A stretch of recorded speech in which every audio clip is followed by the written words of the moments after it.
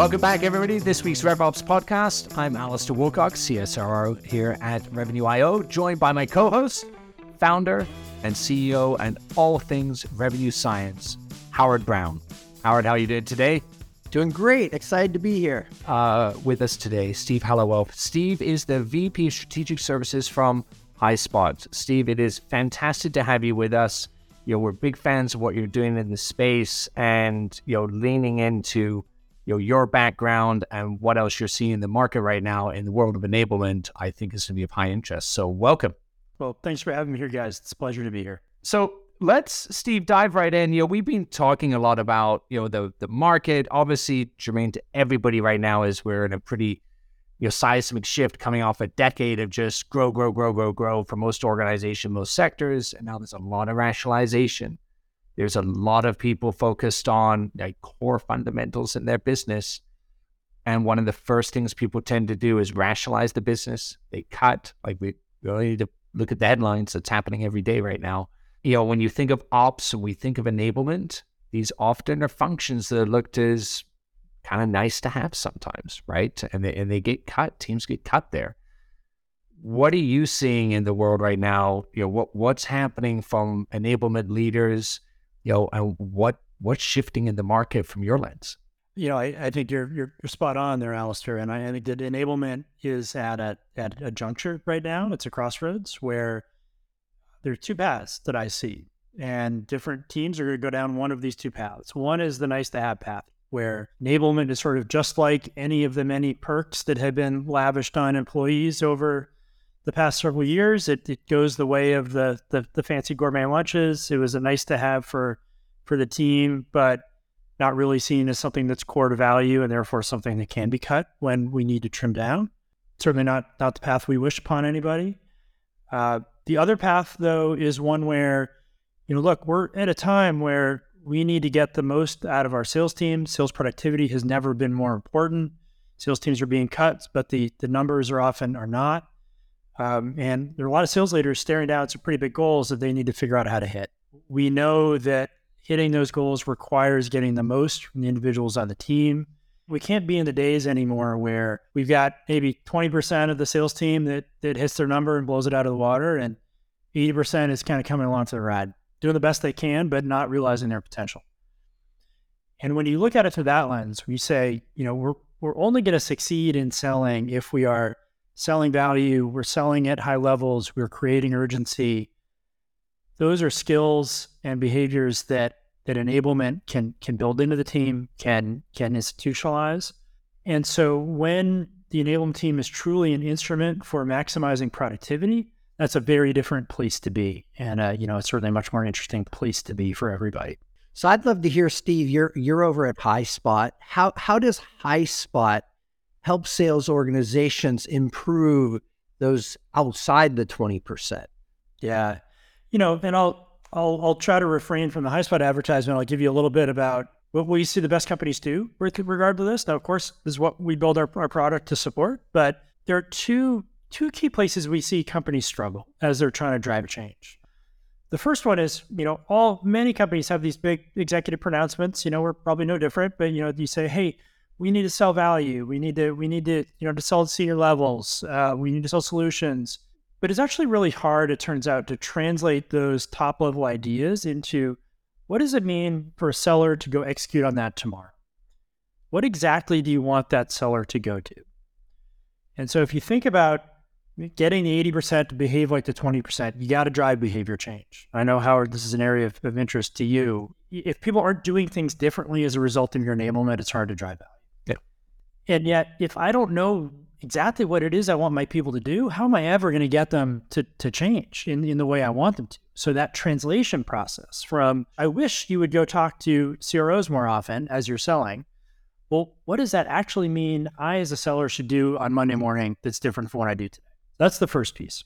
The second piece, and we see many companies that really have a hard time kind of getting that nailed down. Second piece is, if I know what it is I want my team to go do differently, can I operationalize the change process? All too often, enablement is this sort of set of scattershot stuff where we got some content, marketing puts out some content, we drop some content out there.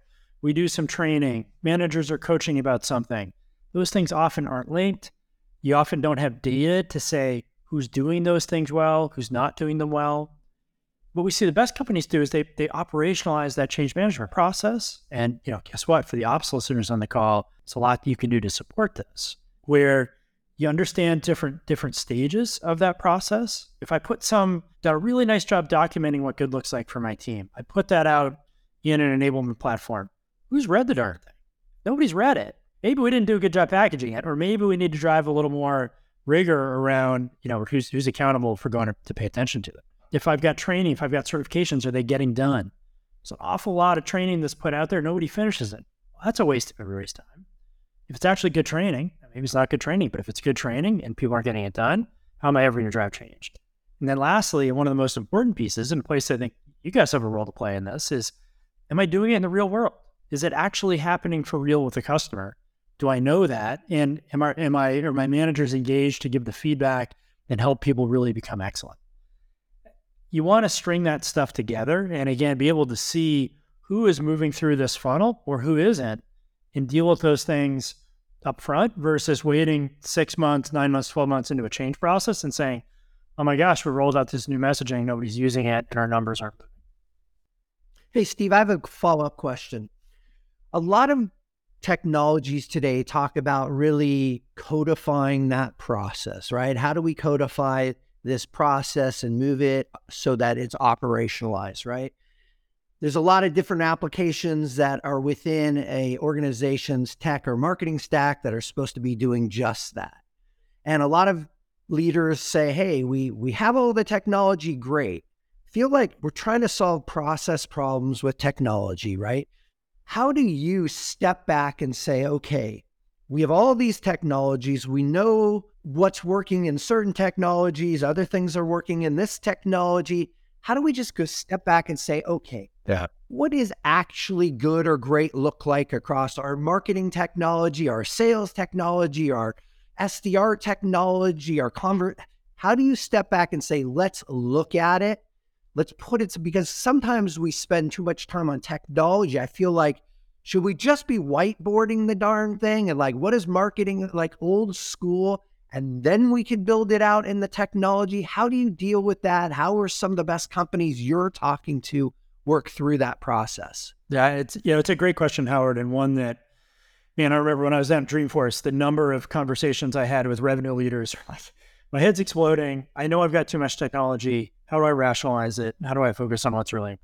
And so, I tend to think about 3 buckets of process, which align to 3 buckets of technology. You have the top of funnel work. And I think that's a place that there's been a tremendous amount of automation and technology applied to it in recent years, because frankly, it's an easier thing to automate, of the at-scale activities across your marketing team and your sales development team that hopefully get you to the point of talking to a live person. Now you've got, okay, I've got humans talking to humans, and I've got to make that conversation better. That's a lot of where we play. Certainly you guys have a big role to play there also. Then you've got the closing forecasting process, what's real, a lot of where, certain players in the market are spending a lot of time there. Very important to have, but a little late in the game if what you're trying to do is change that human-to-human conversation. And so where we at HighSpot think there's been real underinvestment is, how do you help your humans be more effective at talking to other humans? And I'd imagine you guys might agree with that also. Just a little bit. Yeah. And listen, that, to be really clear, that technology alone doesn't solve that. Technology can help. And again, I think where technology has a big role to play is helping you operationalize that process. That if I have no visibility, I don't know who's doing what, there's too much friction for whether it's my sellers trying to access this information, trying to do the work we asked them to do, whether it's managers knowing who's done what, have we followed up, do we have completion, or at the senior leadership level, and how can I kind of track these initiatives and say, what's tracking and what's not tracking, and am I likely to actually go change this behavior? That's the place that technology has a real role to play. That's also, frankly, why my team exists at HighSpot, is we work a lot with customers on the non-technology pieces. The best practice, I think, in the enablement world is still pretty nascent. that people don't go to enablement school. There's not enough great practices out there that show folks how to get this right. And that's one of the things that we're investing in quite a bit as a company to help the market know what good looks like. Okay, so I'm gonna try and dig in a little bit. Alistair, I get excited about this particular part of the process. So I'm an organization. I'm able to understand certainly what content is top of funnel, what customers or buyers are looking at, what content. Great. So now I get that. Now I have the human part, right? And I need my human beings to follow a process. And somehow I'm tracking what that process is. I identify what's working and what's not. Now I have all this sales enablement or customer success enablement content, right? And I'm trying to align sort of a buyer's journey. So a buyer that's incredibly complicated. They go through all kinds of different journeys depending on who the stakeholder is. Is it a VP of sales? Is it a procurement officer? Is it a sales engineer? Whoever, you have all of these disparate stakeholders. As an organization, I need to understand each of their journeys based on the challenges that they face so that I can properly address it. Now I have dozens and dozens of pieces of content. How do I figure out, how do I orchestrate that content to align to the conversation tracks, to the buyer stages? How do you do that before you get into the technology? Yeah, it's a good question. So I kind of break out a little bit. You're absolutely right that great companies are going to have a fairly well-defined sales process that anchors not just on what I do in my systems and the operational side of my business, but I'm being clear about how I'm moving the customer conversation forward and what the major sort of jobs to be done in that process are. And so that's, I think, a very important thing for a company to have when we talk more about what it means to build that out. Then there's the piece of, it takes a certain set of skills. We want to make it easy as possible for reps to then go follow. They also need the skills to be able to do that. That's where a lot of the enablement discipline coming into play. So if you've defined that process, one of the things that we recommend to customers all the time is you have, for each stage of the sales process, you curate a little sales play or sales kit that says, what does good look like here? First off, what are you trying to get done? 2, do you have maybe a video of one of your best reps that, actually doing that thing? Is there an example you can point to? So often we tell our reps to go do something. We don't give them many examples. How in the world are we going to have them replicate that if there's not a good example of what good looks like? Maybe it's some tips and tricks from best reps of how they approach that. Of course, it's your content or resources that you would use at that stage of the process, but it's just all in one place. You surface it up in Salesforce. You make it really easy for them to get to. So this is not heavy duty training. This is your quick reference guide of what am I still supposed to go do? You can, of course, then back that up with the training. There, it may be you've got a set of skills that you need to go deeper on and you need that extra level of practice. And by all means, you should go do that. But that kind of quick reference concept and just taking friction out of the process for the rep is pretty critical. And again, you're right that you still need to do the work to define that sales process, and that is not a software thing. Steve, I think it's really interesting through the content, how it's set up.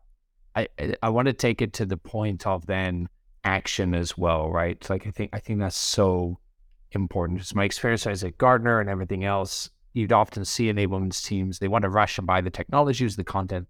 It does help light that up. It does help us see that. They know they got to build these best practices, but getting people to use it is actually sometimes really hard as well. And I don't know if this analogy will work for you and Howard, but I'll attempt to give one. I finally broke down and succumbed to an Apple Watch and went and bought one. And the reason is we have an okay home gym and stuff like that and fitness. It's always good to try to keep one that's in shape, but you got a gym, you got things like the Apple Fitness on our phones, and which is fantastic amounts of content, right? Not a commercial for Apple, but the fitness studios, all those things, great training programs, all those things. Yet most of us still struggle to get motivated to go do those things, right? So we've got the content, we've got the platform, we got the stuff. I can even follow people who are amazing at this. But it was why did I go buy the watch? Because the watch it's the thing that's actually bringing me into the process. It's bringing my heartbeat, my O2 levels, my training program into that process where now I directly can correlate the benefit to me into my training and see the success of what that's going to do. And we're in the new year. It's the classic time for everybody to kick off their fitness programs anyway, but people tend to drop off because they don't feel that connection into what it's actually doing for them. So that's, this the parallel, this the analogy in my head of, what's the step that links the person in where they realize and can quantify the benefit of enablement? I think it's a key step, and I do think it's one that is also often missed. And I think it's the place that the ops partnership is really critical.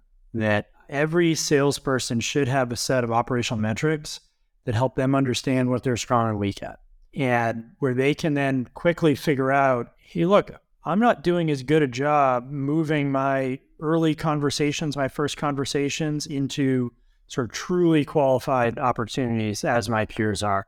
I got to get better at that. That's step one, both for the rep and for their manager, of course. The manager plays a big role in this and say, okay, hey, Bob, you got some work to do here. We can see it in the data. Now we're going to put you through an enablement program that's going to help you get better at that. There's an old tenet of adult learning. We don't, as adults, we don't pay attention to learning unless we think it's going to help us. We need to have a reason to believe and a reason to invest. And too often the operational metrics of the business don't create that need where they should. And it's another part of translating that high-level strategy into action at the individual level. It's one thing to have a bookings plan and a demand plan that is at the aggregate level. Can I translate that down to me as a seller and how I exactly am doing relative to that target to help me and my manager diagnose what my strengths and weaknesses are? And so once I'm armed with that, now I can have pretty specific interventions. Often, there are a lot of sellers that don't know what they don't know, and they don't know where their strengths and weaknesses are. And that's really the job of the manager and the company to help them realize that and give them some of the motivation to say, I got to go invest in making this thing better. Alistair, I just want to use the analogy, and that part of the challenge that I see in the technology space is that we're attempting to get people to change way too many behaviors at once, right? Like, we know that the typical human being carries a phone and wears a watch. They may have a wallet, right? They may wear a ring. These are things that they do already. And so the best, most immersive technologies in that space are in your watch, are now going into rings, are on your phones. I think as technology leaders, we need to think about the places where people live and where they spend their time, right? Because right now there are hundreds of new pieces of technology, and we're all trying to be that space or place where people live, as opposed to figuring out, like, guess what? I don't want 4 watches and anklets and necklaces and rings on it. Like, I'm not going to do that. So if you build technology that will go to the places where I spend my time, maybe in my car, on my watch, on my phone, that will make sense. But I think we're all trying to serve the same folks, our salespeople, our RevOps lead, but we're all trying to own everything.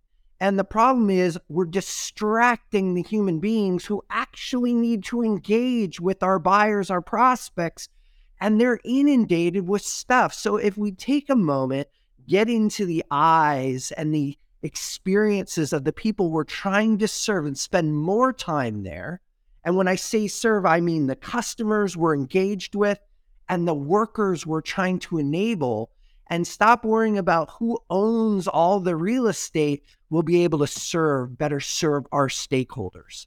Yeah, I think there's 2 pieces to that, Howard. One, you're right, there's a technology piece. And I do think that's one of the reasons we're seeing a lot of consolidation in this space is that I don't want to have to switch between 25 tools, and there shouldn't be 25 tools for a lot of these things. Let's have, some platforms that cover more surface area to just take a lot of that friction out. From a non-technology piece, though, your initial point about we ask people to change too many things is spot on. And it's one of the classic mistakes I see in enablement, where you think about the change curve, where, I get all this work when I'm introduced to something new and it's really hard and I'm doing a lot of work to process it and I'm trying to make sense of it and see how it applies to me. And it's only after I go through a lot of work do I get the payout of this new thing is actually helping me make more money as a salesperson. Right. But what we do is we get people like right about at the depths of that change curve where they put in a whole bunch of work, but they're not getting value out of it from yet. We move on to the next thing. Then we move on to the next one. And then we move on to the next one. And, as senior leaders, we say, well, look, we got these big targets for the year. There's things we have to get done. We're just going to jam it through. What the best companies do is they recognize there's a bit of go slow to go fast in here, where if I'm just throwing stuff at people, I'm not getting value out of any of that. Versus I'm going to pick something and I'm going to make sure people get really good at it. And so that means it looks like my throughput is less, but I'm actually getting return out of those things. So until I see that people are on a path to, they're kind of aware of the new thing, they practiced it, they're building some confidence, they're doing it out in the real world. Great, awesome. Now they're down that path. Now I can go to the next thing and I can knock the next pin down. We try to knock down all the pins at once. We actually don't succeed at any of them. That's right. And it's a tremendous amount of yield loss, both for the company, the enablement team, and the individuals at stake. Spot on. At the end of the day, simplify it down, focus on 3 or 4 things. I think an average corporation can't really successfully execute on more than about 3 to 4 major items in a given quarter anyway. If you got a slate of 20, 60 initiatives as people head into their planning cycles, it's very hard to get effectiveness off of it. That's also where, again, the partnership with ops, where between ops and enablement, the commercial excellence function needs to say what's truly important for us to get right. What does the data say the biggest needs are in our business? Let's focus leadership in on that small number of things. Yeah, lots of sales leaders are a bit distractible. They have a lot of things they want to get right. This team together needs to say, what's most important? Can we all align on the problem we want to solve? Let's all believe in that. And now let's go execute on it and be a little honest with ourselves about what that was. Yeah, I think, and there's a lot of data there to consume, right? When we think of, there's the sales enablement, we got customer success data, we have external data sources, we have the SFA components coming in. There's a lot there. And that's where good ops team understands how to synthesize that down to 3 to 4 things at any given time. You, like Howard, myself, we often live in this, hey, we're trying to help people in the here and now. We tend to get a lot of questions about also what's going to happen for tomorrow, what's going to happen next month, where are we headed on all of this entire category. And there has been a tremendous amount of noise over the holiday season around the openness of AI, not just open AI, but the more ubiquitous natures of that. I'd love to understand what you're hearing, where you're going, and what we think is going to happen next in the market on that side. But we're out of time for today, so let's cue that up, and I'd love to have you back and dive into the future state, thinking of what you're seeing at HighSpot and across the customer sets that you're engaging with as well. Howard, Steve, fantastic having you both here with us today. For everybody listening in, please don't forget to like and subscribe and check out our new dial-in number with questions you can ask myself and Howard. You can reach us at 323-540-4777. That's 323-540-4777. And join us on the next episode, and we'll attempt to get Steve Hallowell back. Howard and I will dive into some future state. Steve, thanks so much. Thank you. Thank you.